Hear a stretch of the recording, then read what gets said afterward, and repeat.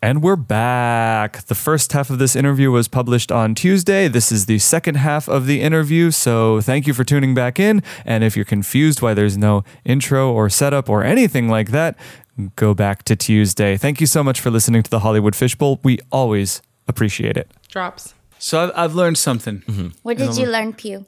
I've learned that we have to be very careful about the questions we ask because they have 30, 45-minute answers. So I think we get maybe one or two more questions on this interview. Okay. Well, Let's Or we can have him back. Well, you're always welcome back. Obviously, this is open doors. I definitely then thought if we you were get going to busy- cover a whole lot more things, but I do see that I do go in depth. So, if you would like, I could What brought you to LA? give you bridge versions. Coming to LA.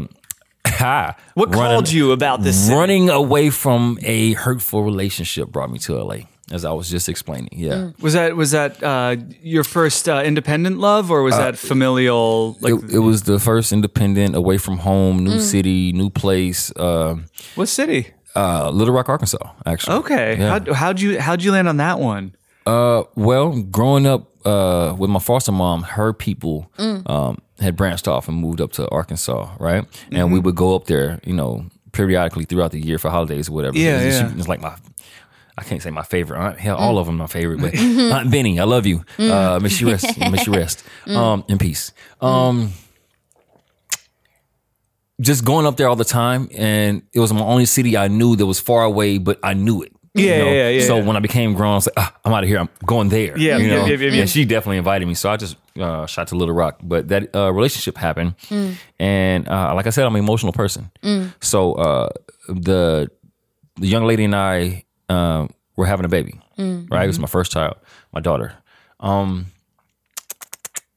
She cheated on me, and she came and told me. I guess she was hurt, wanted to remain with me, but felt guilty. I guess how that does. So that has an up and down to it, a pro and con. I don't know if some people, feel like they should tell it. Sometimes maybe you should just like sit on it. You get what I'm saying? Just, to each his own. It just depends. But she told me, and the situation when she told me, it kind of just went out of control. But I was just so hurt that day was the last day.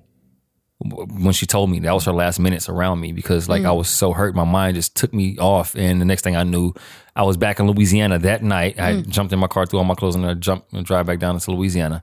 So this comes to where I at least wanted to get to, like as far as in this conversation, this interview, this particular point is where that opens up and bubbles me into California. But this is what I want to express to the listeners. About how old are you at this point? Are you like 18 or no? At this mid-20s? point, I'm 23. Okay. I'm 23. That's good.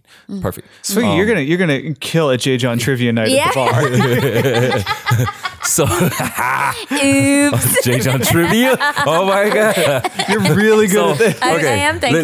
Let's get into it so I can hurry up and get him some sleepy time or something. No, don't Oh, I mind had him. mine. I totally that had was mine. It. Oh, that was it. That'll get hell me through no, the that night. was He's not long fine enough. now. That's You He kidding gets me? up very early. yes. So do I. work. 5 o'clock in the morning. Yeah. Yep. Yep. That's where I'm It's at. the only time That's you can where get any you work at. done. Wow. 5 to 8 o'clock. After that, it's just a noise fest. Like everybody's bugging you about shit. that part, yeah, and it's really productive time. Hey, Okay. does everyone wake up at 5? Is it just me? Am I the only one who wakes up at 8? We're all doing it to But get see, some the people peace that from really you want to only. live a full life, they take advantage of time in being here. Like, I'm Yeah. going to sleep eternally, you know? Yeah. So, you know. Yeah. I have a motto, actually. I'm going to throw this in here before we get into that. My motto is, if my eyes are open, my feet are moving. And that really is the truth. I made that motto just because, as soon as I wake up, boom, I hop it out of bed and I'm never getting back in it. Like, I'm gone. Yeah. You know, I might not get back in bed for a couple of days. It's just how it goes. Right, So, right. let's jump into it, guys. Let's jump into it. My move to California, Yeah. my Yeah. reason, So okay? your world is kind 23. of shattered. Shattered. Shot to manure. You know what I mean? Totally just like... And you haven't seen your baby yet.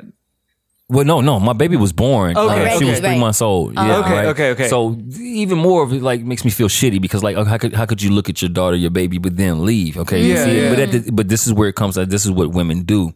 They monopolize. They manipulate on the monopolization. You know what I mean? Because on the monopolization, what I mean is like the world is for the woman and the child, right? Mm-hmm. Like, how often do the guy get to run off with the child? Like, it's automatically set up. Okay, the child is born. People got to separate. Well, the child goes with the mother. Okay. You get what I'm saying? So, well, I wish that was the case for me. Yeah, Sweeki's experience was very different growing up in Kenya, but in America. Whoa, okay, but see, that's okay. This is America, Jack. Yeah. Where I had to say it like that. This is America, Jack. Yeah. You know, it ain't going like that. These pompous, retarded ass people. The system is set up like this to break homes. Period. Though, you know what I mean. So they don't want the unity, because in unity you see that you have power, and then power overthrows other kind of powers. You know what I'm saying? People band together, unity. You know what I mean? They want division. So she began to come up with this situation like right off the bat. Oh, you no good, you know, you're a deadbeat dad and blah, blah, blah. But like, I just left a couple weeks ago. It's only been a month. And then, you know, every time you ask for something, I send it. You know, back then we didn't have Cash App or whatever. Like, you know, I was sending some money through the mail, take a couple days to a week, you know. Or if I'm sending like, you know, clothes and stuff that I done bought, you know, it takes a couple days to a week. You know, so it wasn't instantaneous, but you got it. You know what I mean? Anytime my kids, I cannot not give to my kids if they ask for me. You know what I mean? I'm just that emotional guy. I was the one that was all deprived growing up. I know what it's like. I've got to be there for my kids. Right. So, I didn't really think of that in the moment of being hurt, right? Yeah. Because like, she was like, oh, well, you ain't gonna see your daughter. You know, we're moving over here and over there. And well, she did. She didn't tell me where she was at, you know. She even got me fired from the job I had, which was the reason why I had to leave the city, because I had nothing else there. We were living together. We separated. I had nowhere really to go. I found a place that I was renting, but it was contingent upon me having my job, because that's how I paid for it. So she sabotaged me, went to my job, and, you know, made a big scene. And then I lost a job. Now, mind you, I'm in the South where minimum wage was $5.25. Right? Yeah. At this particular time, it was $5.25. I was making $15.50. I was making $10.25 more than minimum wage. Yeah. I had a real good job. I could take care of some things, and seeing how rent and things are very affordable down there. If minimum wage is $5 and you're able to live, I'm making three times that. Yes. You know, and it's something I like to do. It was just running a forklift on the docks. Easy, you know. So she sabotaged that. I lost that. So my way of living was compromised, and so I had to relinquish my stronghold to Little Rock. So I moved back down to Louisiana. So this is where it gets real. Yeah, send me $1,000. So that was a real message, real answer. It went like this here. I have to tell the truth, the whole truth, and nothing but the truth. Otherwise, the story wouldn't go right, and God wouldn't sit with me. So I moved down to Louisiana, being a foster kid. I was trying to go back in my foster mom's home, but she was keeping other foster kids. And I had acquired a misdemeanor because I had gotten into a fight, right? So I had a misdemeanor charge. But the state of Louisiana, seeing how I fought, you know, like legally, to get detached from them and get emancipated, which I achieved. I was emancipated at the age of 16, right? The people in the office that was over me, they didn't like that. They felt like, you know, I don't know. They just got aggravated by that, right? So they were against me at that point. And so me staying with my mom, who was continually keeping foster kids, was a no-no. I couldn't do that. So therefore, when I got down to Louisiana from leaving Little Rock that night, I had a rude awakening. I was forced to sleep in my car, right? Louisiana has no jobs. You know, they have jobs, people work them, but they don't come available. You get what I'm saying? And there's not many of them, you know? And a certain type of jobs are just out of your league. Basically, is consumed by my great Caucasian people who, you know, keep that under locks and control. So, I was forced to begin my life of peddling illegal substances, drugs, crack cocaine, because that was what's readily available. At the time, you didn't have options. I had, like, when you get hungry, you know, and you're thinking like you want to go crazy and just run in the store and grab shit and run out. Like, it's not going to work. You're going to come to a bad outcome. You get what I'm saying? The store owner might shoot you because, like, and this is South, this is Louisiana. But the store owners down there white. You know, they have some Asian ones down there now, maybe a Mexican one here and there, and a few blacks now. But then, you know, all the store owners, they're white. Yeah. And this is in the South where they say, okay, we're not racist. Fuck you, niggers. You know what I mean? Yeah. You know? Yeah. I'm sorry. You know, I mean, we're going to be real about it. They use these words. I didn't make these words. I don't abide by them. I don't, you know, I'm biracial. Like, I don't care about none of this stuff. I love everybody. I don't care who you are, age, you know, gender, nothing. But this is real. I'm talking about life, other people in this world. Yeah. They act as if they are cool with everything that's going on around, but, you know, quick as you can turn your head, they doing wrong to you. You know what I mean? So I had to sell drugs, right? And it's not where I wanted to be. It was vexing my soul. It was conflicting with my life and making me feel uncomfortable within my skin. You get what I'm saying? On a daily basis. So in Louisiana, we have this smoldering heat, this humidity, right? Yeah. It could be like 85 degrees, but it feels like it's 100 or something. You just like don't want to be outside. So nobody is outside this particular day. I'm going to one day now. This particular day, I'm riding around trying to find money. Nobody's outside, trying to find people to hang with. Nobody's outside. It's hot. Everybody's inside. They have somewhere to go. I'm like, I have nowhere to go. Yeah. You know, it starts to hurt now. It starts to, these thoughts I keep trying to push aside, you know, that I know is my reality. They're starting to come out like, damn, now it's real life. Now you're grown. Now you have nowhere to go. Yeah. You can't go to your mom's house. It's not really your mom now, you know what I mean, anymore. And where do you go? Who do you call for help? And that's when that first time you start to think, the first time I thought, damn, it's me against the world.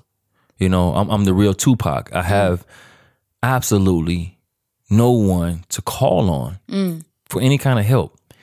So I was in my feelings and I thought of a place to go so I can kill time for the heat to die down and me come back to town. There's a place called Grambling, Louisiana, and it has a school I told you, Grambling State University, okay? I went to high school there, also college, but at this time, I'm not in school at all. I just have people that still go there and we go there. The surrounding towns go to the Grambling campus to hang out, kick it, meet people from around, you know, the United States or world because they come there. It's a popular school. So I went up there and I hung out on the campus. But on the way there, this is where life took a change. I started, you know, getting emotional. I wanted to cry, but it was just crying don't do anything. You know, as you think as a man, crying don't change shit. Yeah. So I pulled over.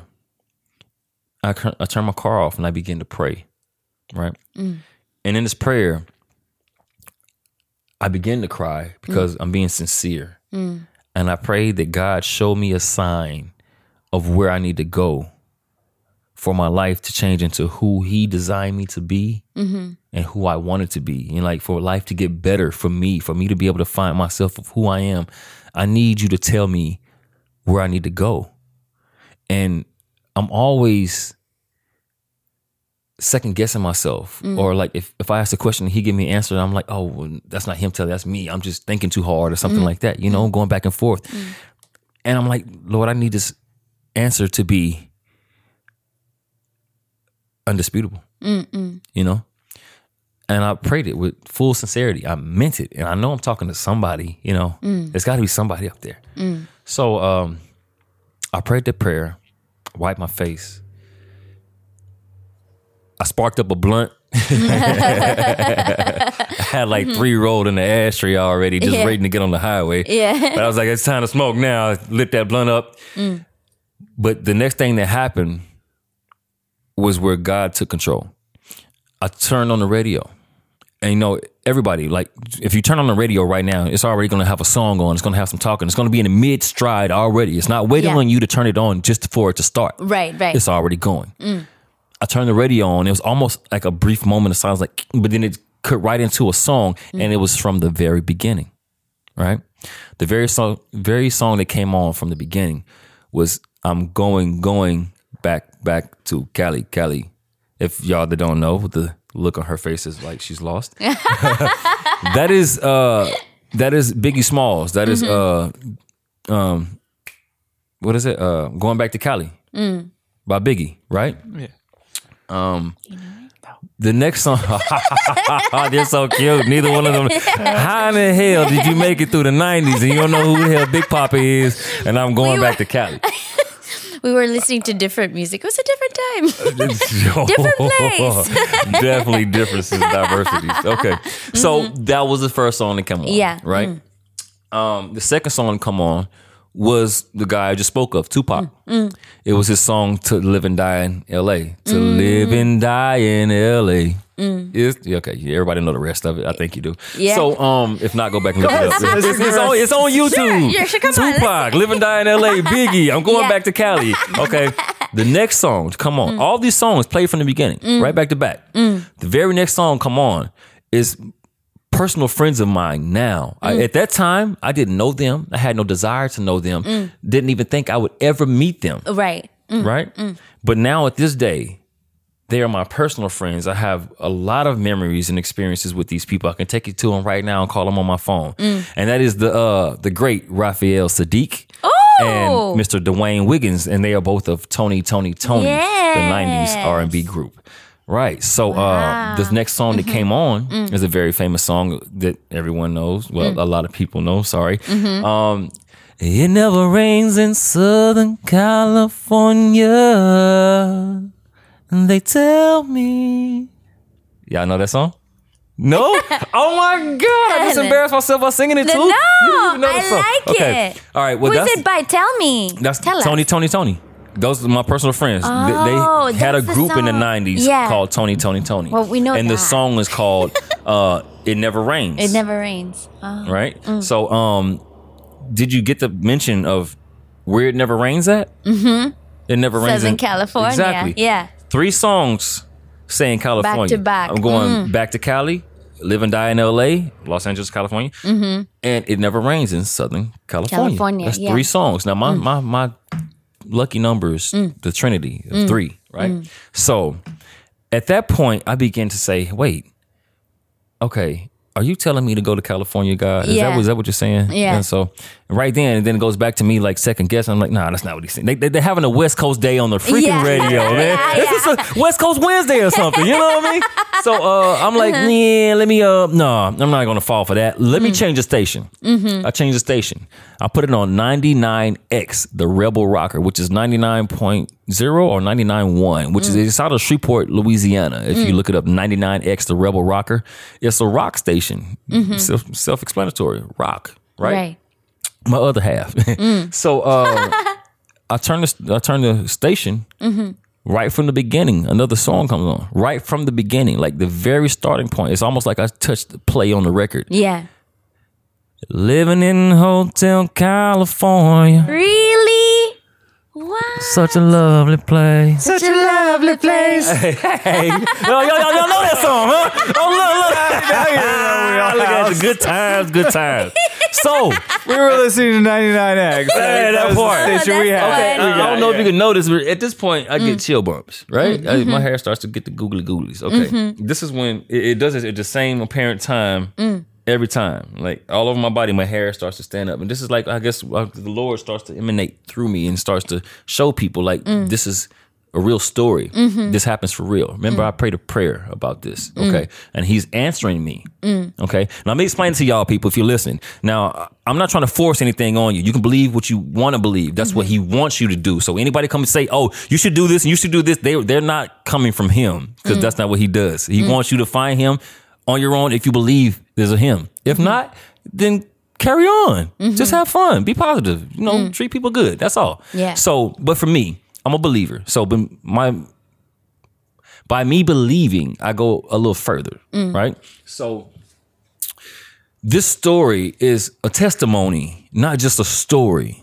And this is where I find God, how he shows me he's real. This is what makes me believe, because things that happen, no one else could do. So these songs that he had on here saying California, right? That's him telling me to go to California. Clearly. But I can't see him and I don't know his voice. And by knowing voices, you can hear my voice on this speaker right here. And if you listen to it enough times, you will be able to recognize my voice over the lovely lady and the gent that's here with me, and also over the rest of the world. So if you was to hear me throughout the world, that's J. John. I know that voice from anywhere, right? So if you have a relationship, so if that's the relationship, you relate that voice to me because you know who I am. You listen to the podcast. So if you're always communicating or in tune or praying or searching, in the realm of Christ, then you would develop a relationship. So his actions, or it becomes a voice, and you'll be able to recognize his voice and his actions and his doings. But at that point, I wasn't. I was what they call a babe in Christ. I was looking and believing, but I didn't know, I didn't have a relationship strong enough to understand my Father's voice because I hadn't really heard it, identified it. So I denied it. When he's saying go to California, he's speaking through these songs. Okay, so he can't unzip the heaven and say, "Hey, Josh, go." People will freak out. I'll freak out, right? When you freak out, if he just opened and stuck his hand down trying to give me something I prayed for, or if you prayed for something and he just hands it to you his damn self, we wouldn't understand that shit. So he has to work through what we know, which is each other, through life, through things around us that we are comfortable with. So he spoke to me through those songs, and I denied him because I didn't understand his voice. Right? I didn't receive it right. So when I changed it to another station, another song came on. So that's 4 times the song said California. Okay, cool. I said, and this is what happened.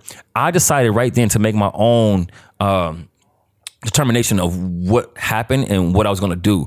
Okay, if it's for me to go to California, well, I'm going to sell a lot more dope and stack my money. I'm going to save up and I'm going to get the, however it become, I work my job or do what I do, my hustle. You know what I'm saying? Say it like that. Cause I want to put out there that I'm a dope man. I'm not. I have nothing to do with anything illegal at all. And definitely I have no dealings with dope or any kind of illegal substances at all in my life, and haven't had that situation since 2012.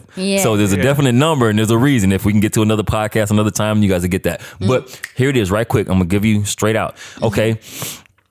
I went to Grambling, hung out that night. I didn't get gas on the way down there. I went down the highway 80, US Highway 80 through Arcadia. And there's like 3 or 4 little gas stations. But when school gets out at like 3:15, 3:30, 30 minutes to an hour later, everything in our town closes. It's just desolate almost, Yeah. So I had to come back down the freeway, which I'll call a freeway, which is we call the interstate, which is Interstate 20. Right? It runs through the top of Louisiana.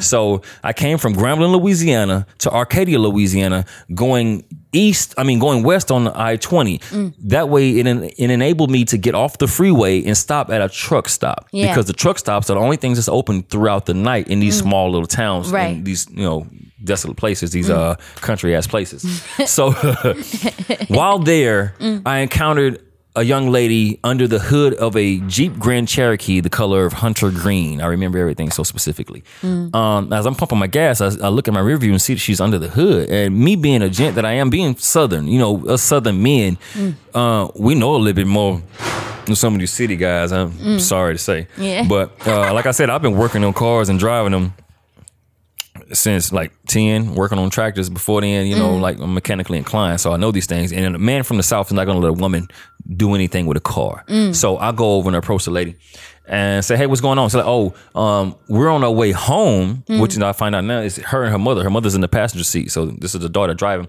We're on our way home and the car started making this loud knocking noise. So we pulled off the freeway. So I said, okay, well, let me see what noise is making and I'll see if I can help you or what needs to happen. Yeah. They turned it on. I hear the noise, but it's nighttime, so I can't really see. Yeah. But the noise is loud and it sounds like it's either coming in out of the engine block, like it's a rod or a lifter or, something knocking inside. It's going to be very bad if you get back on the freeway. If you don't know about the freeways in Louisiana, there are 2 lanes on each side with a big median in the middle and there's no lights.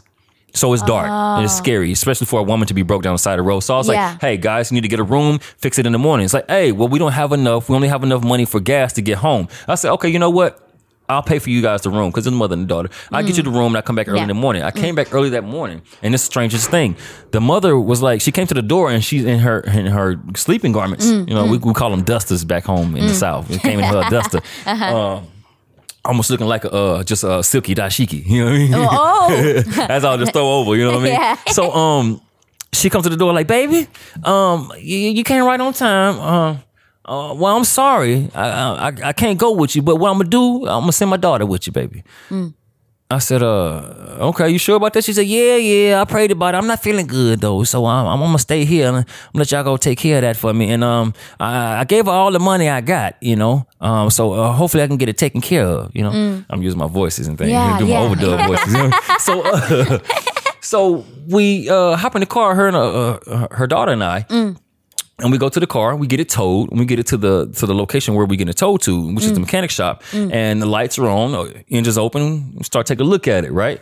And the guy then orders the part. So I noticed that the part he ordered, it's not really a, significant part. It's just a pulley. It's a wheel. It spins on a little circle on some bearings. That's all it is. It goes to the serpentine belt that goes all around the front of your motor, right? So it had lost the bearings. So therefore it caused it to be able to be moved out of place. And it was just, it's metal and it's bumping against the metal block. So it's sounding like it's a bad problem, but it's not really a bad problem. It takes less than 10, 15 minutes to fix it. Okay.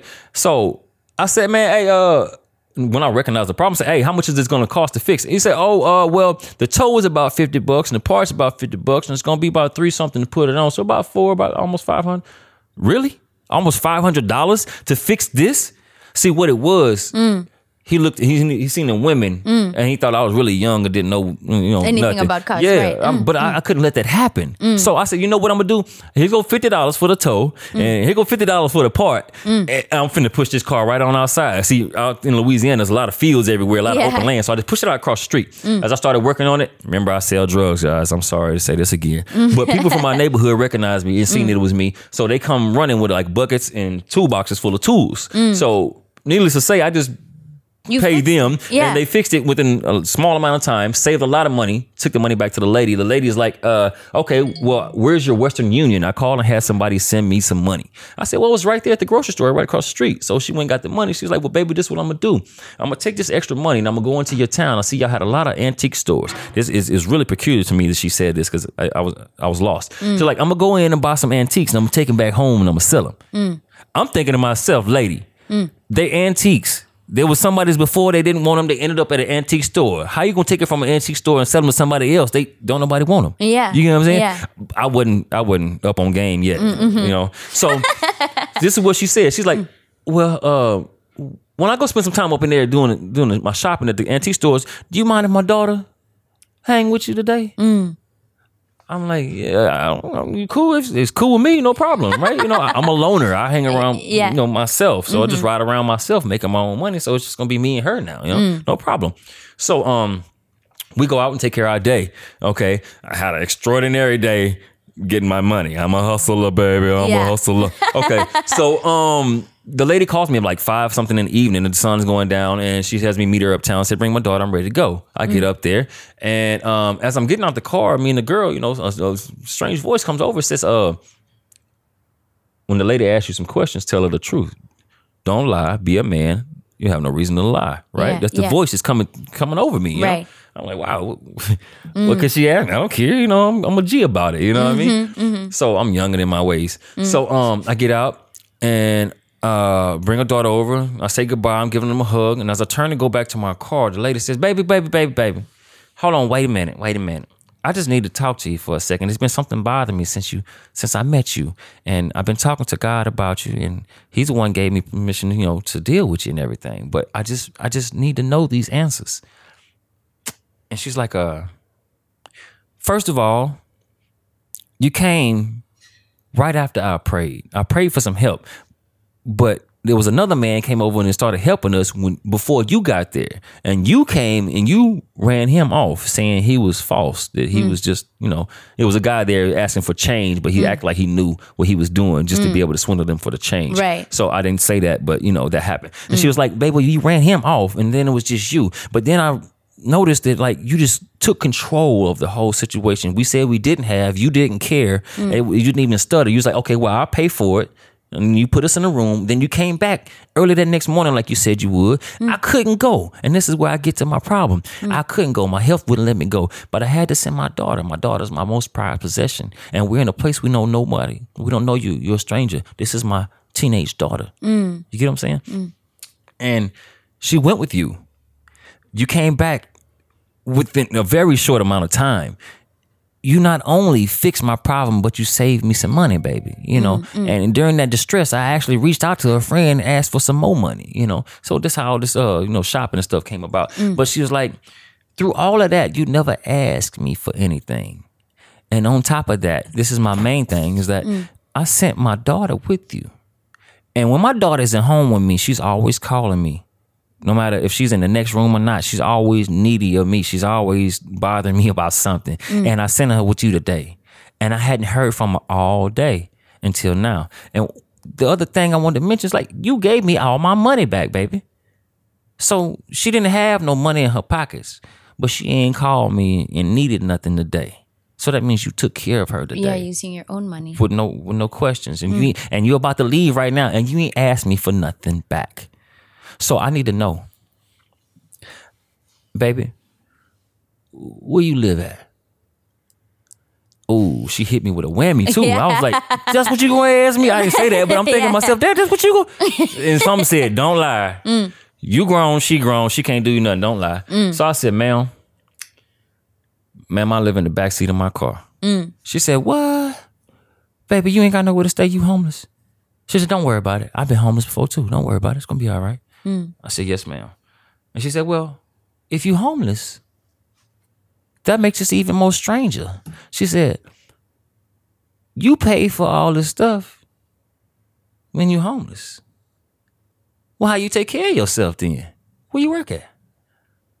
Some said, don't lie.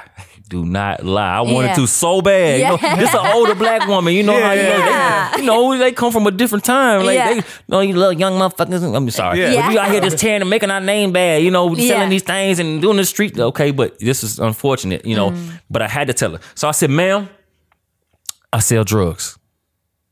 Her daughter at that time was trying to duck and hide behind her shoulder real quick. Because she knew what I was doing because she with me the whole day, but she didn't want to say nothing. But she didn't believe. She didn't believe I just told her mama that. Yeah. But the mama didn't even finish. She said, that was honest. I appreciate that. Right? And right then, I could feel things happening. Just like I told you, I felt my skin, tingling. Right then, I felt the same thing. And then she came out and said this right here. She said, well, baby, look.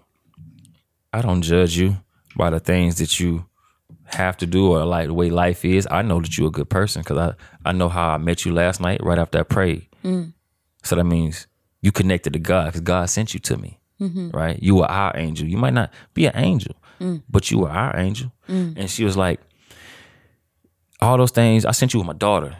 You've been gone all day. She could have been in a whole nother state by now. She could have been murdered. She could have been raped. She could have been anything, but she was protected. At the time when I needed her to be, and I needed my time, and she was with you. So, third mic bump of the day. Was it? That's a chord. I don't know. Don't do me. Let me set back. It still counts. As I conclude, I'm finishing up here. It still counts. I bumped the mic, and I apologize, Cord. So, to finish it up, she was like, "Well, baby, why don't you come back and live with me and my daughter? We have our own place." And the whole time I had been dealing with them, I had never really examined the car, never looked back. But at this time, when she said that, I decided to look back at the car. Yeah. And then I looked down at the license plate. Oh, I know where this is going. You might not. License plate said California. Oh my gosh. Ooh, I feel that tingling again. Usually I cry right here. He's not letting me cry right now. That's good. That's cool. Yeah. I didn't want to do it for y'all the first time around. You know what I mean? But it was California. I had just prayed a prayer less than 24 hours. Before that, yeah. Because I was on my way to Grambling the other day, the day before, but it was about 6 or 7, something like that, Well, it might have been about 24 hours. But point being, I had just prayed a prayer the day before. And he told me, hey, California, you try to change on me, hold up, California, right? And then when he seen that I put my own situation together of how I wanted to get there and when. Yeah. He's like, okay, you know what? I need to take control. Yeah. He had me meet somebody. Now, this was all within the same grouping of hours. This was less than 10 hours. Yeah. That I had said this prayer. Then I meet these people at this gas station at midnight. This was like 6-7 hours later after I prayed this prayer. So my way to California was already with me. I just didn't know it because I didn't look at the license plates at midnight, Yeah. I'm thinking just help them, And the next day when it's coming time for them to leave, I look at the license plate and say California. I said, well, hold up, wait. Where y'all live at? I see you place in California. Where y'all live? He said, well, yeah, we live in California. I'm thinking they just going to the next town over or something, but we trying to get home, Yeah. No, they were coming from Mississippi, seeing some family and was traveling back across the United States going to California right then. Wow. So them breaking down, I don't think that was a coincidence for them to break down right there in my town at the gas station that I had to stop at. Yeah. On the way home. Right after I prayed a prayer about where I need to be. He told me to go to California. He sent me away because he knew I wasn't going to carry myself. He sent me away. And And yeah, I jumped in with them. I left my clothes. I left my car. You left your car. Yeah, I took it to my foster mom's house and I left it there. Since then, I haven't had it. Just gave it up. You know, I've been in California ever since. Wow. So to me, God is real. Wow. My belief is strong. You know. Yes, darling. What's on your mind? Yes. Oh, that's a fascinating story. I didn't know the story of your coming to California. And their house was in Los Angeles? Yeah, they lived in Hemet, California. That was the first place I touched in California, which is Hemet, Hemet. Hemet, California. Yep. I stayed there for a few years, sidetracked, not thinking, oh, I need to hurry up and get to LA because he needed me to be. My definite area is LA. This was where my magic happened. Supposed to be. Yeah. And I keep leaving, but now I'm not anymore. I got to fight through my fight, and I'm about to shine. It's my shine. My time is here. I've just learned my lesson now. Yeah. You stop fighting and trying to leave. Yeah, and I stopped trying to run. I've been a runner. I keep trying to find something other than, what I have in front of me that's been fruitful. Like I've started out with music. Music is what brought me. I have a microphone tattooed on my arm. I started out with music. That's what made people in the world tell me, "Oh, you're gonna make it. Just keep going. Just chase it down." Yeah. And I came out here with that. But there's no money in the music when you first get here, unless you get signed and you got major things going. Right. So you're gonna be on somebody's couch floor or homeless. You know what I mean? So that's kind of how it started. But when I got into the acting allowed me to actually start making money immediately. That's just like, we ran a course of me coming back. I had just been back in California a couple months before I met you, and I just got started. I think that was my third time on set doing background when I ran across you when we met each other. So since I've been back, so I have to walk the course down from start to finish. Yeah, again, because you keep leaving. Yeah, and it appreciates a little bit, and contacts get displaced or missed. Yeah. So you got to start and keep all the way through. Right. And that's where I'm at now. Wow. Yeah. So I'm lucky I caught you. Yeah, definitely. This time. Don't you say it. Don't you say it. It was not. It was not. It was not. Definitely not. That was absolutely not. That was not a mic bump. No, not in the least. Good Lord. You're the only one without a mic bump, baby. Sorry for screaming at you guys' usual, ears. darling. My skills at this trade are so superb, refined. You're a silly goose. Oh gosh, J-John, I feel I'm almost tempted to say, will you come back again so we can do story we got to time? pick this up from. We just got you to LA, and a whole new life starts in LA. This is the Trey Bizarre thing that it becomes about my life story, my life journey, right? Yeah. It's not just like me being in the industry, but it becomes about my life's journey. Yes. And at this time, the universe, the world, God has everything orchestrated where it's all still about the same thing. Like the people that I've had the meetings with yesterday and everything moving forward. Like what's on my plate right now is my life story becoming a movie, becoming a series, and getting pitched to, Netflix. Well, not pitched, but picked up by Netflix. Yeah. And, but so this is all kind of intertwined. It's good. It's still on the same subject. You know? I want to know what it was like when you got to LA and how you've gotten to this point in your life. Okay, now right the now. Well, listeners. Do we have time for that? Well, okay. Next time we do. Okay. I think we have good 12 hours left on this card. So, hey, Okay. Well, I do have to give a little, not a spoiler, but a little insert of a gift. Okay. Right? A little gift in here. This part has film to it, has video to it about me being in LA, me coming to LA and starting in LA. As I've told the listeners, some of my dealings with growing up and taking care of myself in the past, how I got here, just before I got here, it'll come into play again, right? So if you guys want to look at what I'm speaking on, you can tune into Netflix. It's a Netflix documentary that is it's been released since June 28th of 2018. So the documentary name is Dope. It's the series Dope. Netflix original series Dope. And find season 3 and you're going to look for episode No Face, No Case. Within that episode, it's depicting on how the drug trade basically is coming into California from Mexico, Tijuana area, how the dope is produced there, but then brought across the border and distributed, and how it makes it throughout our nation. So the starting point from Tijuana then falls into LA. So once you get into LA, it's about 30 minutes inside of the segment. You'll be you'll get to the part where it has downtown Los Angeles, which is identified by the Skid Row area. And a lot of people know of the Skid Row area is that's where the homeless reside, and that's where the high crime rate, murder rate, death rate, all that stuff is just like, excruciatingly high. So if you want to watch it, go ahead and check that out. But I will be explaining that, it seems like, here on the podcast. Yay! What? Why are you looking at me like that? No. Sometimes Remember, when you we're look recording. At me like, We're recording. Yeah. No. Don't let her know. Sometimes when you look at me like that, I wonder, wait, what did I do wrong or right? What? Keep going. Okay. Well, I want to watch Dope. I and do see too. it. I saw just a little bit of a clip because, Jay John and I friends. So I saw it already. He showed me a little bit of it. That's the one where you're the character Shadow. Shadow. Yeah. Yeah, I'm sorry, guys. I didn't think I said that. I am portrayed as the character Shadow in the show Dope. Yeah. Wow. Certainly. So it doesn't really... It kind of makes light of my situation. Yeah. I feel like the video didn't really give a good in-depth detail because, basically they wanted to get the story about somebody selling dope downtown. Yeah. Right? But just looking at that, you'd think, oh, just a guy, just all he wants to do is sell dope. He definitely could do better, but this is what he is. He's a dope dealer. Yeah. No, it's definitely not that kind of way. And you're not acting. This was No, who you like were this at is a that time. reenactment of my real life. Like Yeah. the reason why Netflix came to play with me is because they sought out certain legal records of court proceedings within the past few years involving cases of dope or controlled substances being sold within a certain parameter or a certain area, which is the downtown Skid Row district.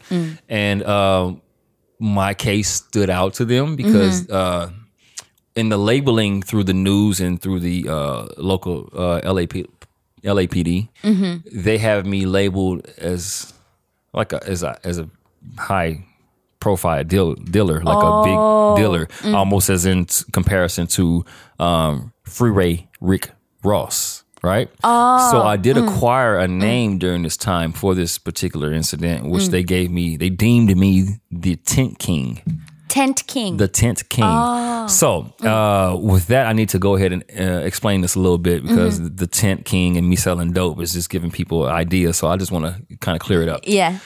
Me coming to LA, I told people already I came through foster care. So when my mom gave me up for adoption, she cut off all of my family. And then when I go from my foster mom and getting emancipated, that means it's me against the world. As I said, Tupac back then, it started off me against the world. So what do you think I had when I got to California?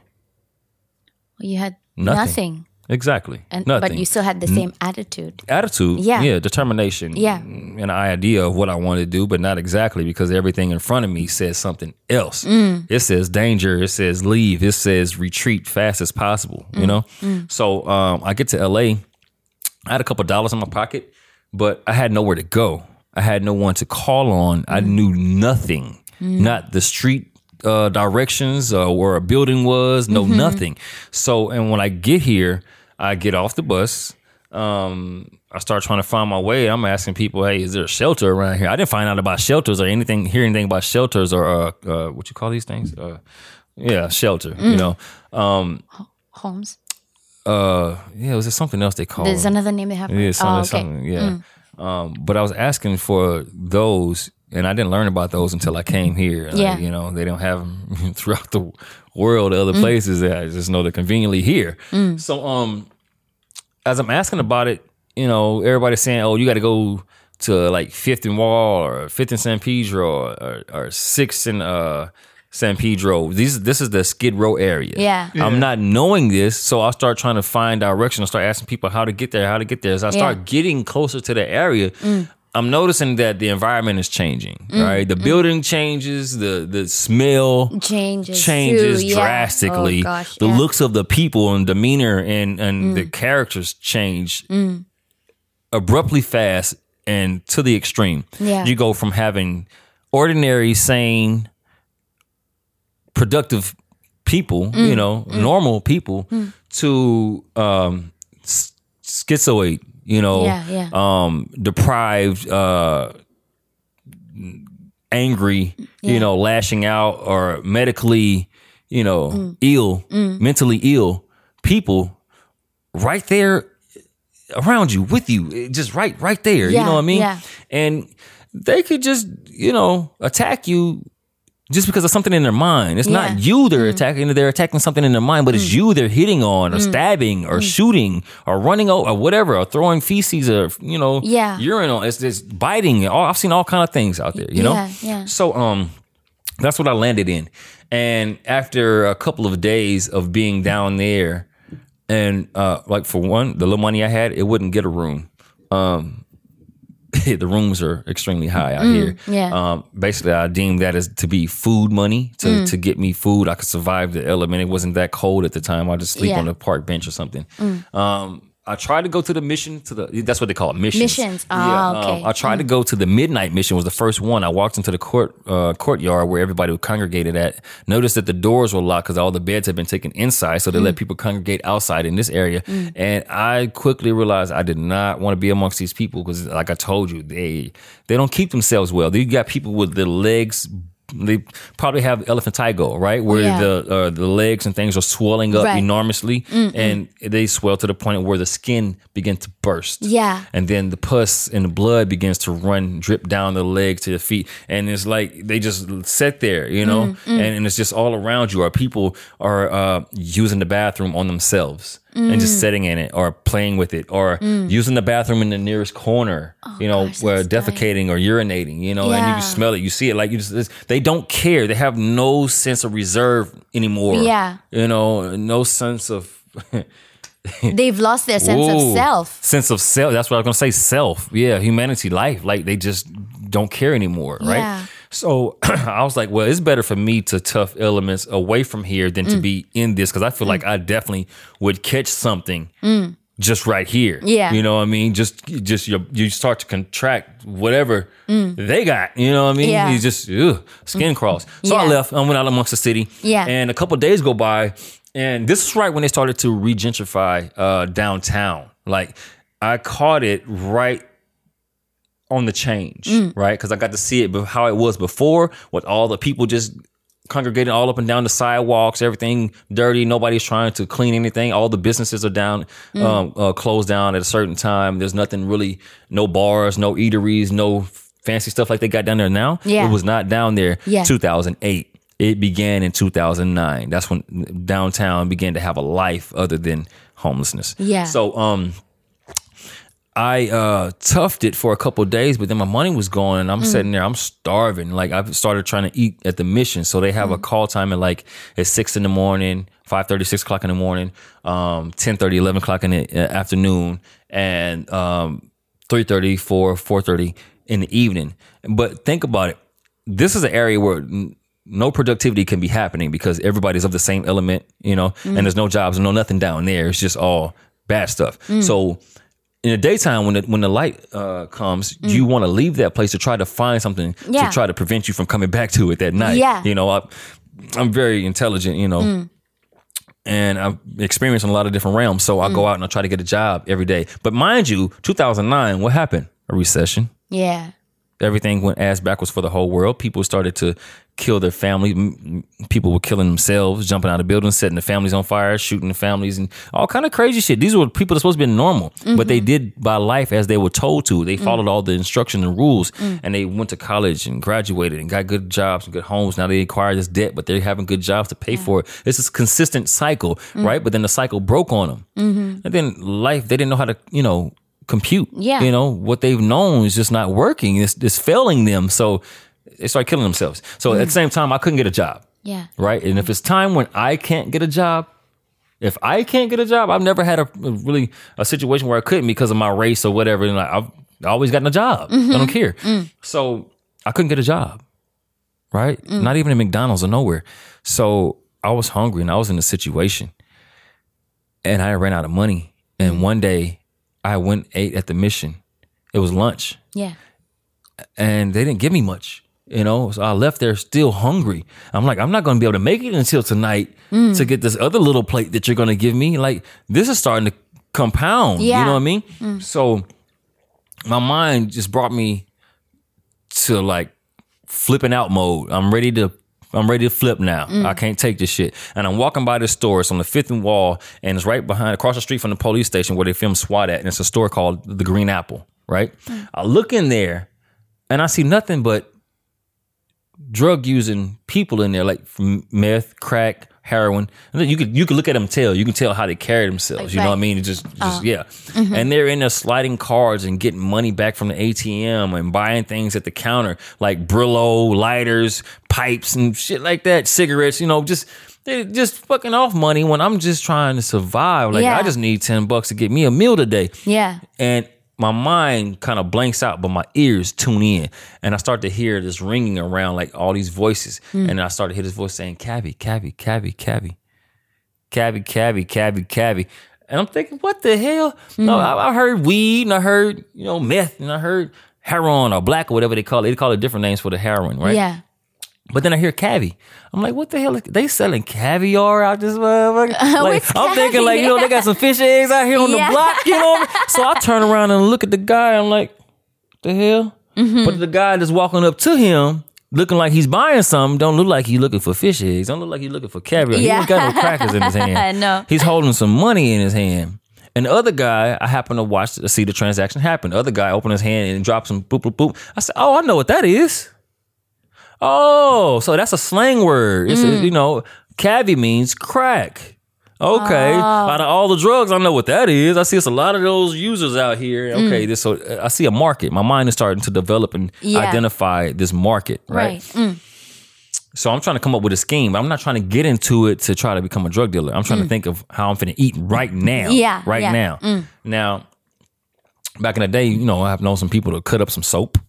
Sell some dummy dope, or just take the money and take off running.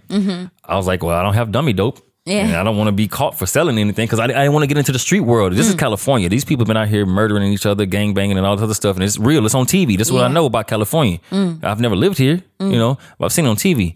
I don't want to be a part of that. Right? Yeah. I said, okay, well, I'm going to say what that dude was saying. Cabby, cabby, cabby. And when somebody come up, I'm just going to take their money and run. That was the plan. You laughing. That shit is serious.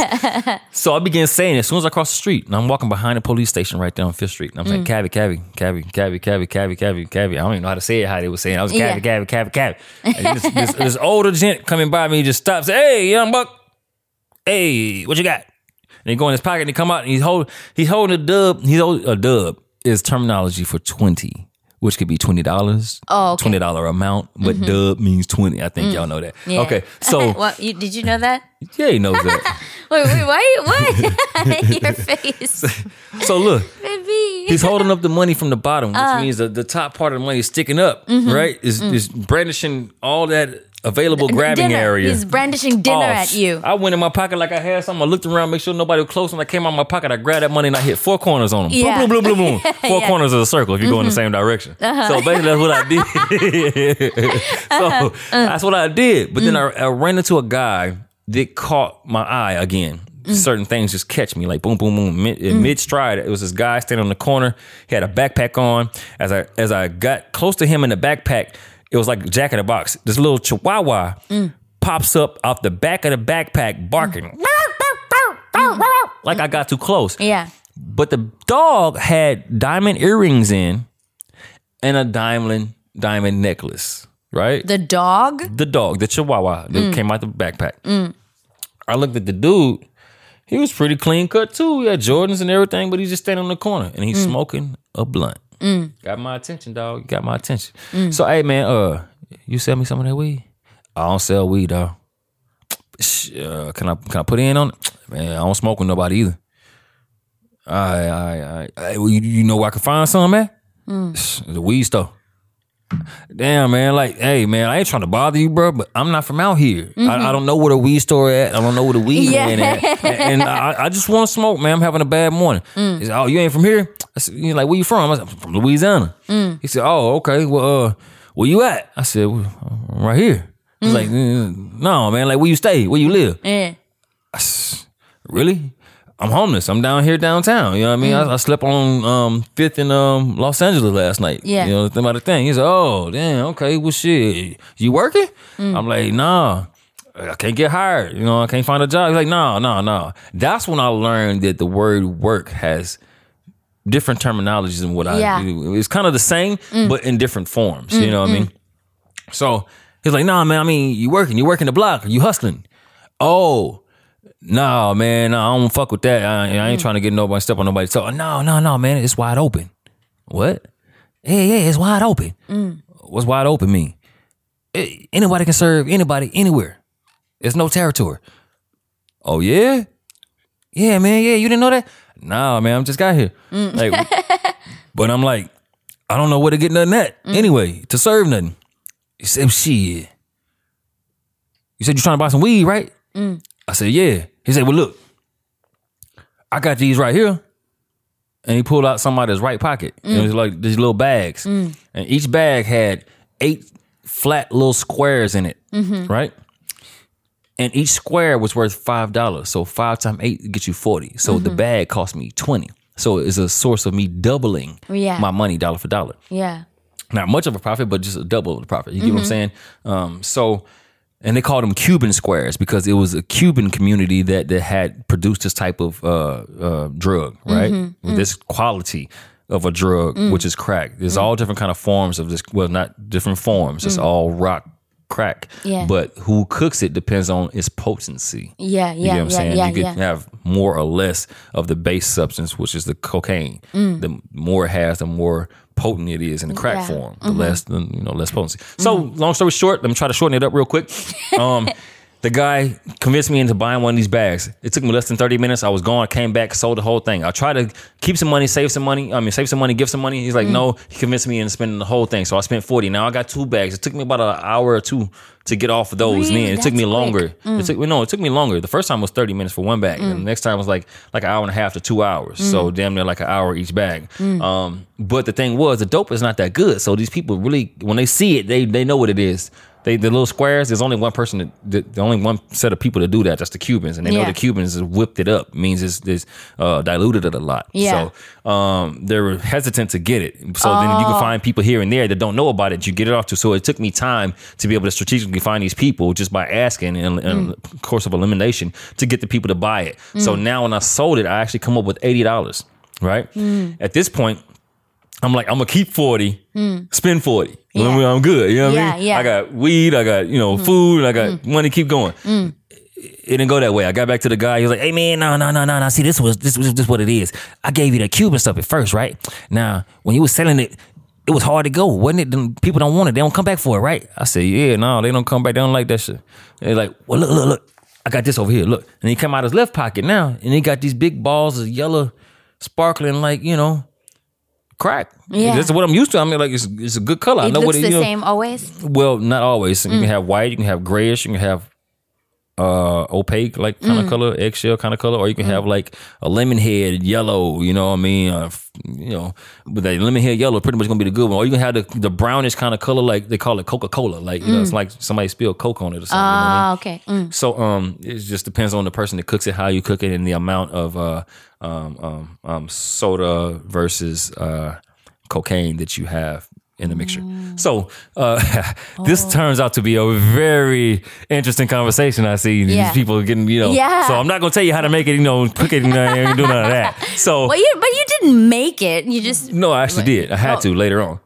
But I don't make the cocaine that's shipped in, but you take the cocaine and you do something with it to make the other substance. Right. So long story short again, he talked me into getting that one. And when he talked me into getting it, took all my money in my pocket, but he left me with a little bit of weed as an incentive. So he done made a lot of money off me today. You know what I mean?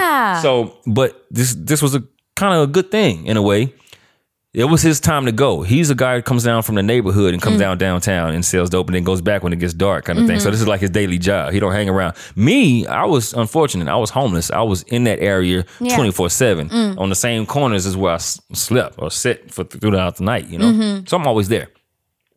So the dope he gave me actually was a good quality. And I was able to make $400 and something off of that night. So when he came the next morning, I promptly and quickly bought a double amount. I spent the $160 and got a quarter, and then I had actually a couple $100 put up, and then some money in my pocket as well. Like I had some money in my shoes and my property, and then I had like a couple dollars in my pockets. I can give me a little weed and a little food, but that it was never even necessary because from then on, I just began to make money. Really? So this is how things got out of control.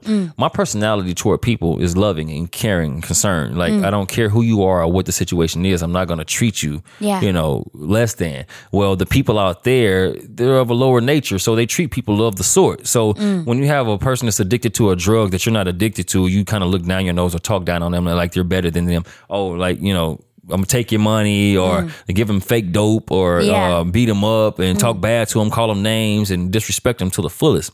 Well, I was down there treating people civil still. I'm just conducting business. Unfortunately, I have to do this to be able to survive right now. Yeah. But I'm not gonna, go beside myself and treat you like you're not human too. So and in some ways, I'm somebody's customer. I smoke weed.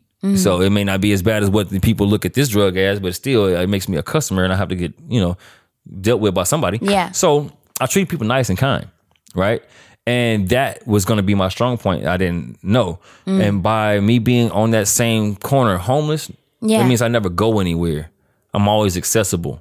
So it's just like a store. Yeah. If you know where the good shit at, well, you going to come there. You're going to pass by. I ain't got to go because youngsters over there. Yeah. So in the beginning, people were kind of designated to certain dealers. Is it, that's such and such? I'm like, no, they go pass by me. No questions. So it got to the point where the people only wanted my product. Like, that's youngster. Oh, that's youngster. They wouldn't even, when they knew it was just me, meaning nobody else was selling for me, nobody else had my dope, they wouldn't stop for nobody but me. But then it got to the point where I started growing. I had to leave it with certain people. Really? Then they would go with certain people. Yeah. But they would only seek out my product. You get what I'm saying? Yeah. So I kind of started to monopolize the situation and make it strictly for me. Yeah. You get what I'm saying? So that caused me to grow big. And I ended up moving off the streets of LA and I got up to a high rise. You lived in a high rise? Yeah, I went straight from the tent to the high rise. And in fact, I was so dedicated to my job that every evening about 5:30, the people in my building would see me get dressed in like random thready little clothing to fit in with the people that walk around downtown. You see how I'm dressed now? I look clean, right? I wouldn't wear this. I would just throw on like a dark t-shirt, some baggy jeans, and some old shoes of mine. I fit in with them. But then I'm carrying a backpack and a tent and all this other stuff. But I'm coming out of my apartment with this stuff. Like, people used to look like, what the fuck is he doing? Was a homeless guy living in the building? But he ain't homeless. Why is he still got tents and shit? Yeah. So I'm going down to set up business for the night because if 5:30, that's when you're able to erect your tents on the sidewalk without having the police obstruct you. I mean, stop and put you in jail or anything. So I would come down to my house, come down there to the block to set up and be down there all night. About 5:30, 6 o'clock in the morning, I'll break it down. I come back upstairs, take a shower, get in my bed and go to sleep. That's the kind of life it started to go. And did your customers know that you had a place to stay? Oh You yeah, were but see, doing okay? but that's when I graduated. I started designating people to sell for me. Like, I went and found certain trustworthy people that were homeless and had tents in the same locations where I used to be at, right? And they have nowhere to go. They're going to be there because, see, this is where they come to every day. They don't go to different places. They're kind of organized in this unorganized life that we live. You understand what I'm saying? Yeah. So I know I could depend on them to come to these same spots, and it was of certain natures. So they also were drug users, and I didn't care. Like, long as they had my dollar amount, I didn't care how they did it. You know what I mean? Just have my dollar amount. And I always make sure that they were taken care of too. They never wanted for anything. No food, need clothes, whatever. Like, this shit got better too. You know what I mean? I was trying to get them off the streets, but they essentially just didn't want to get off the streets. They didn't want to. No, they didn't. So it was weird. But me, I wasn't staying on the streets, so I got off. And at that point, that's when life really began to evolve and change. I had people working downtown, so I didn't need to be downtown. All I need to do is have the money picked up when they call me and say they got my money, or have something dropped off when they say they needed more. Cool, I got that, no problem. I then was able to switch my location. Like, I still had business going on downtown, I still live downtown, but then I started to venture out and get into the acting, to start to pick up what I came for. Started to meet the people, the names, and started to hang out, get the work done, and my life as an actor started to evolve. So then I was able to transition because God again came to play. I'm not going to say that God stands behind drug dealing. Yeah. I'm not going to say that. No. I will say that he is the Alpha and Omega, which is the beginning and the end. Everything in the middle he created. So whether it be evil or good, it's still created by him, but I'm not saying he condones it. So don't be foolish, people. It's something inside your soul. It's called a conscience. It tells you right or wrong. You don't have to have somebody to tell you that's wrong. You don't have to have a law to say you're not supposed to do it. He tells you. So So you don't need me to say nothing. So with that being said, I started doing good with the acting. So God intervened and said, well, now you've started getting on your path where I want you. This other stuff needs to stop. Yeah. And how he stopped me was through the police. Well, the way I see it, the other people that wasn't getting money like I was getting money that was before I came. Yeah. But now it's a change since I'm here. Got mad and they started to snitch and they started sending police my way. So I first got caught up with the police on a conspiracy case. They couldn't prove it, but I was in the vicinity and I didn't fit the profile of the people that live in that vicinity. So I looked like I didn't belong. So I had to be what they accusing me of. So I had a conspiracy case. A couple months later, my dumb self, feeling like, oh, they haven't seen me in months. They hear my name, but they don't know I'm still here. I'm going to show them I'm still running these streets. So I went and got some dope out of my car, dumb self, and I went down on the block just to go sell it myself like I started out doing, but had no business doing anymore. Yeah, and I was all dressed up and everything, even on the wrong day, on a Thursday. Tuesdays and Thursdays, you watch for the sweep. So, that's when they do the sweep. And I was naive, not just out of my element because I forgot about all these things. So I went out there. First freaking thing I sold was right in front of the police. So they jammed me up, caught me red-handed with the substance, and but like I say, God had a lot to play with this. Yeah. So like they had me red-handed. And they could have really sent me away for the first time ever to the penitentiary because I haven't been. They could have sent me for the first time, but they fumbled the ball all because the devil got involved too. What happened? Greed. Yeah. I had a large amount of dope on me. I had a large amount of the crack substance on me, which was 28 grams. If people are good with their measurements, you'll know that 28 grams is an ounce. In metric terms. So, man, I love my knowledge. I just just congratulating yourself. Measurements in metric terms. So, the police caught me with 27.7 grams because what I sold was a dime, which was a 0.3. I got it broken down in my math. I know how to do things. So they caught me with 27.7 grams, right? And I went to jail. They sent me to this place they call Wayside over here. It's like a penitentiary up in the mountains. It looks like a penitentiary. It feels like one, but it's just a regular county jail. It's just extra huge. LA evidently is the leaders of jails around this joint. Yeah. I swear I thought I was in the big house. Whew, man. So anyway, after about 4 or 5 days. You've never been to a prison? No. Okay. No. But it's essentially the same. Just the process is different and the stay is longer. You know what I mean? But same kind of people, same kind of environment.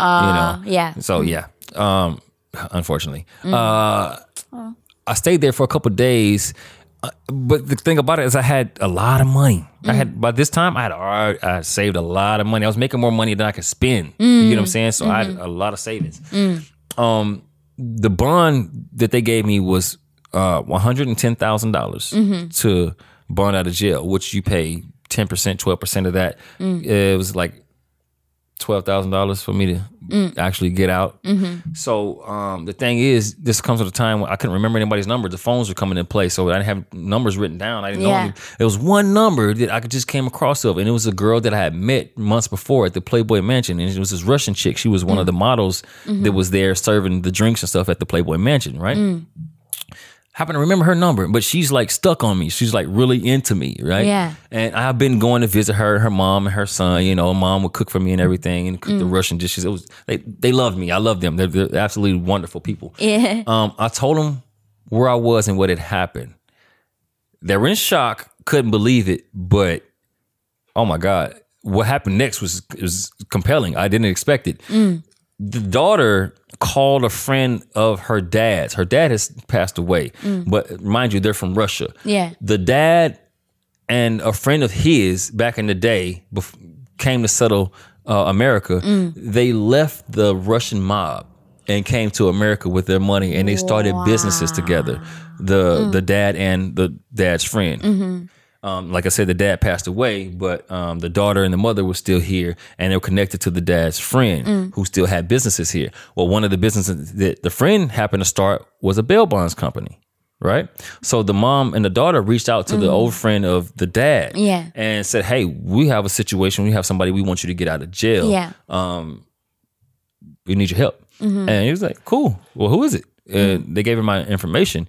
I have never, not to say that I've been to jail a lot, but I've been more than once. Never gotten out of jail so fast. Yeah. This guy, I don't know what he did or how the process was. I didn't even see him. I didn't fill out any paperwork, nor did I have the money at hand. I had to get it once I got out because I had my stuff hid. I didn't, my lifestyle, I don't trust, that kind of money being out. Yeah. No. So not even the girlfriend I had at the time. Like if she's found all the money and I'm in jail, would you not run off with $200,000? Yes. Yeah, Swinky. What? No. Wait, out of nowhere. I blame. Yeah. He's awake. Listen, I paid the Raging the dragon. bond. If I had $200,000 sitting in cash hidden in this house, And then you were in jail? Yeah, I got hauled away. What would I come home to? Well, 210. Thank you. Right, Thank we're gonna you. add to it. Thank you. Yes, that's what don't I would respect the do. negatives. Don't do that. Don't proclaim it. So, well, my distrust in people didn't allow me to call my girl, but I called her because it was the only number I knew, and she called a friend, and he got me out. Just like a couple of hours after I talked to her, I was all the way outside talking to her in face to face. And I'm like, damn, I didn't pay no money. I didn't sign no paper. I don't know what he did, but he did it. But then it was arranged for me to meet up with him days later and get the money. He wasn't even on my bumper about it. He was like, usually if your bail bonds money you out, they're right there. I don't need my money right now. Yeah. But by it being who it was that called him, he was like, okay, I trust you, no problem. And 4 days later, he came to pick up his money. I gave him $12,000. I gave him $12,000. Yeah. I gave him $12,000 cash. Yeah, no problem. It was nothing. You did a justice for me. And just before that, the bond for the other one, the conspiracy, it was $5,500. Paid him cash. I thought I had a bondsman that would be on my team. So when I called him for the second time, he didn't even come through. I'm like, what? Yeah. That don't make sense. But everybody was skeptical of dealing with me because I was new to LA. I was from Louisiana. So they was like, oh, he's possible flight risk. He's gonna leave. But I wasn't. I don't care. I always stand up for my responsibilities. You know what I mean? If it's me, I don't run. So thing was, I go to court. No. They bummed me out. I stopped selling drugs that day. That day. That was the day. That day. Well, I had to sell the rest of what I had, but I sold it in bulk to just some friends of mine. Like, hey man, well just give me this for this and you can have it. Yeah. So, but I began to start living off of my accumulation that day because I realized when I went in that jail that they look like a prison. I don't want to do this. That's not. I didn't come here for this. No. I prayed to God to get me somewhere for me to change, but not to go backwards. I could have stayed in Louisiana doing that because that's essentially what I was doing. So it's more opportunities here. Let me stop this. And I got a better way of doing things now because I got money and I got a place to stay. So let me continue doing this. Yeah. And that's when my acting and everything picked up. But I also turned in, something happened where I turned back to something I got into when I was in Hemet, which is the pro MMA. It was MMA, but I turned pro. So I just revisited that and then kind of started living that life as a fighter. So mixed martial arts. Yeah. So that's my rundown for LA. And then while in Vegas, I retired from fighting 2016. I got the call in 2018 from Netflix. And they want to revisit my past life of being downtown Skid Row. Did they find out about you? Oh, you talked about them going through those records that they already had from past stories they'd gotten from the LAPD and so forth. You mentioned that, and that's how they kind of found you, the 10th King. And the crazy thing is they reached out and got in touch with some friends of mine because they couldn't find me. And the friend that actually called me his name is Ben McQuarrie. That's Shaka Khan's nephew. Oh. The legendary singer, Shaka Khan. Khan. Yeah, she's a good friend of mine too now. Trey Yeah. Bizarre, right? You know, all these people that I know and have these memories and relationships with. You know what I Turned mean? out all right. Me and Shaka was just riding horses last month. Wasn't the show just the day before the last day I saw you? Me and Shaka was out riding horses out by Jamie's house. You know. But, All right. I want to say this in conclusion. We're out of time. You cannot say this. I'm going to say it anyway. A rebel in our midst. No. A mutiny. What would you say to someone? I'm ignoring you. What would you say to someone who has come out to Los Angeles? They're down to their last dime, but they still have this dream and they still think, maybe this is the place I need to be. Okay, since I'll go too far in depth with my answers, I'm going to kick this quick into the chase. It's going to be hard. Tough it up. It's not going to happen overnight. Prepare for a fight. Stay determined. Stay dedicated. If you put 5 years into anything, not saying it's going to take you 5 years, if you put 5 years into anything, that's what I tell anybody about any kind of business. If you put 5 years into anything, you then will be known for what you've been doing.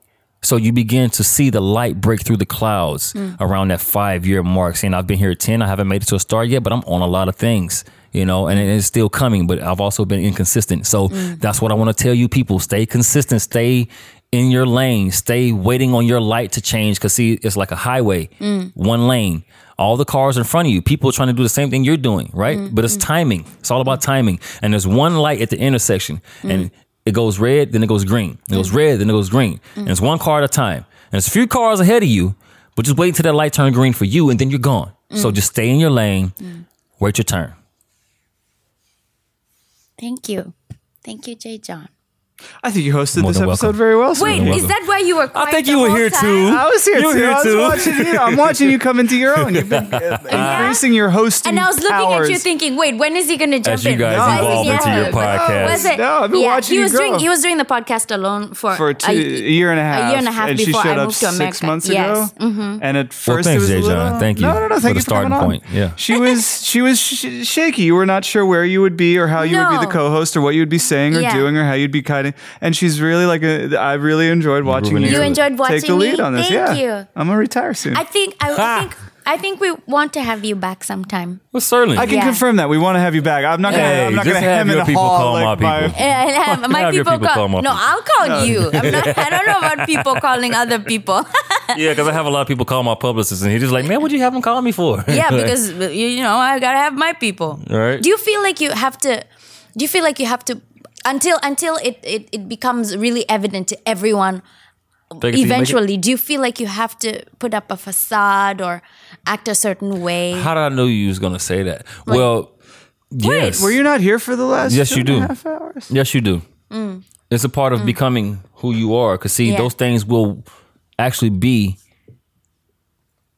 out of my control, but a part of my everyday Yeah. life. And that's what way life will be. So in a sense, I'm kind of training myself and molding myself for the days to come. Yeah. But me doing it right now, all the people I have, I have to pay. I'm scrounging. You know what I mean? I Yeah. do have these people, and sometimes you realize that it's unnecessary at this stage. Yeah. To have all that the other people have, and there's a reason why they have them because like they organize the money, they bring money in, and all those other things. But me, I'm just putting them there. But it also gives me that images. It makes me also into what I'm trying to become. So Yeah. I actually am what I'm trying to become. To become. You know what I'm saying? So yeah, I am that. understand. Yeah. Wow. Yeah. Some people say fake it till you make it. But Well, I guess that's the expression. That is. but like I said, if you put 5 years into one thing, like Yeah. it starts to show and people know you for that. So yeah, you know, my image is my life. Official_J.John, John, right? Certainly. That's Instagram. Find him. You can also find him at Major Miller, which I think is the one he should be using, but no one listens to me. 'Cause I have thousands of Official J. followers John. on that already, Yeah, you know? so official J. I like John. the hard way. Yeah. But as she said, Major Miller, I'm gonna clear that up for you. It's MAJORMILLA as one word. Mm-hmm. So if you want to look for it and follow, be my guest. He'll be back. Pew, Yes, my Final darling. words, since you've been as quiet as a church mouse on this one. Say Final something, words? sweet goose. I've been. Thank you. Yeah. You're limited to what you can say now. You can only say this and it's over. Like, Thank you for coming on. Thank you for keeping an eye on Swinky when you guys were on set for that Yeah. week together. Certainly, and certainly. thank you for letting her know that that you can get a little mischievous in America. you don't have to follow. You don't have to be a follower. Yes. No, Yeah, you can no, leave. definitely. Yeah. And much obliged. Thank you guys for having me.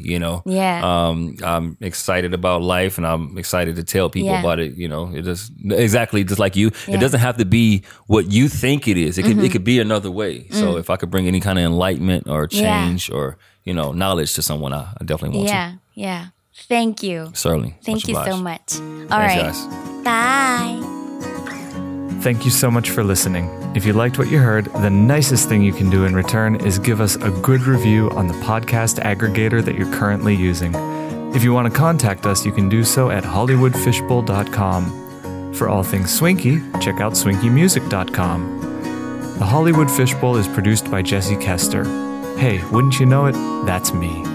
We'll be back with another episode next week. Thanks for listening. Bye.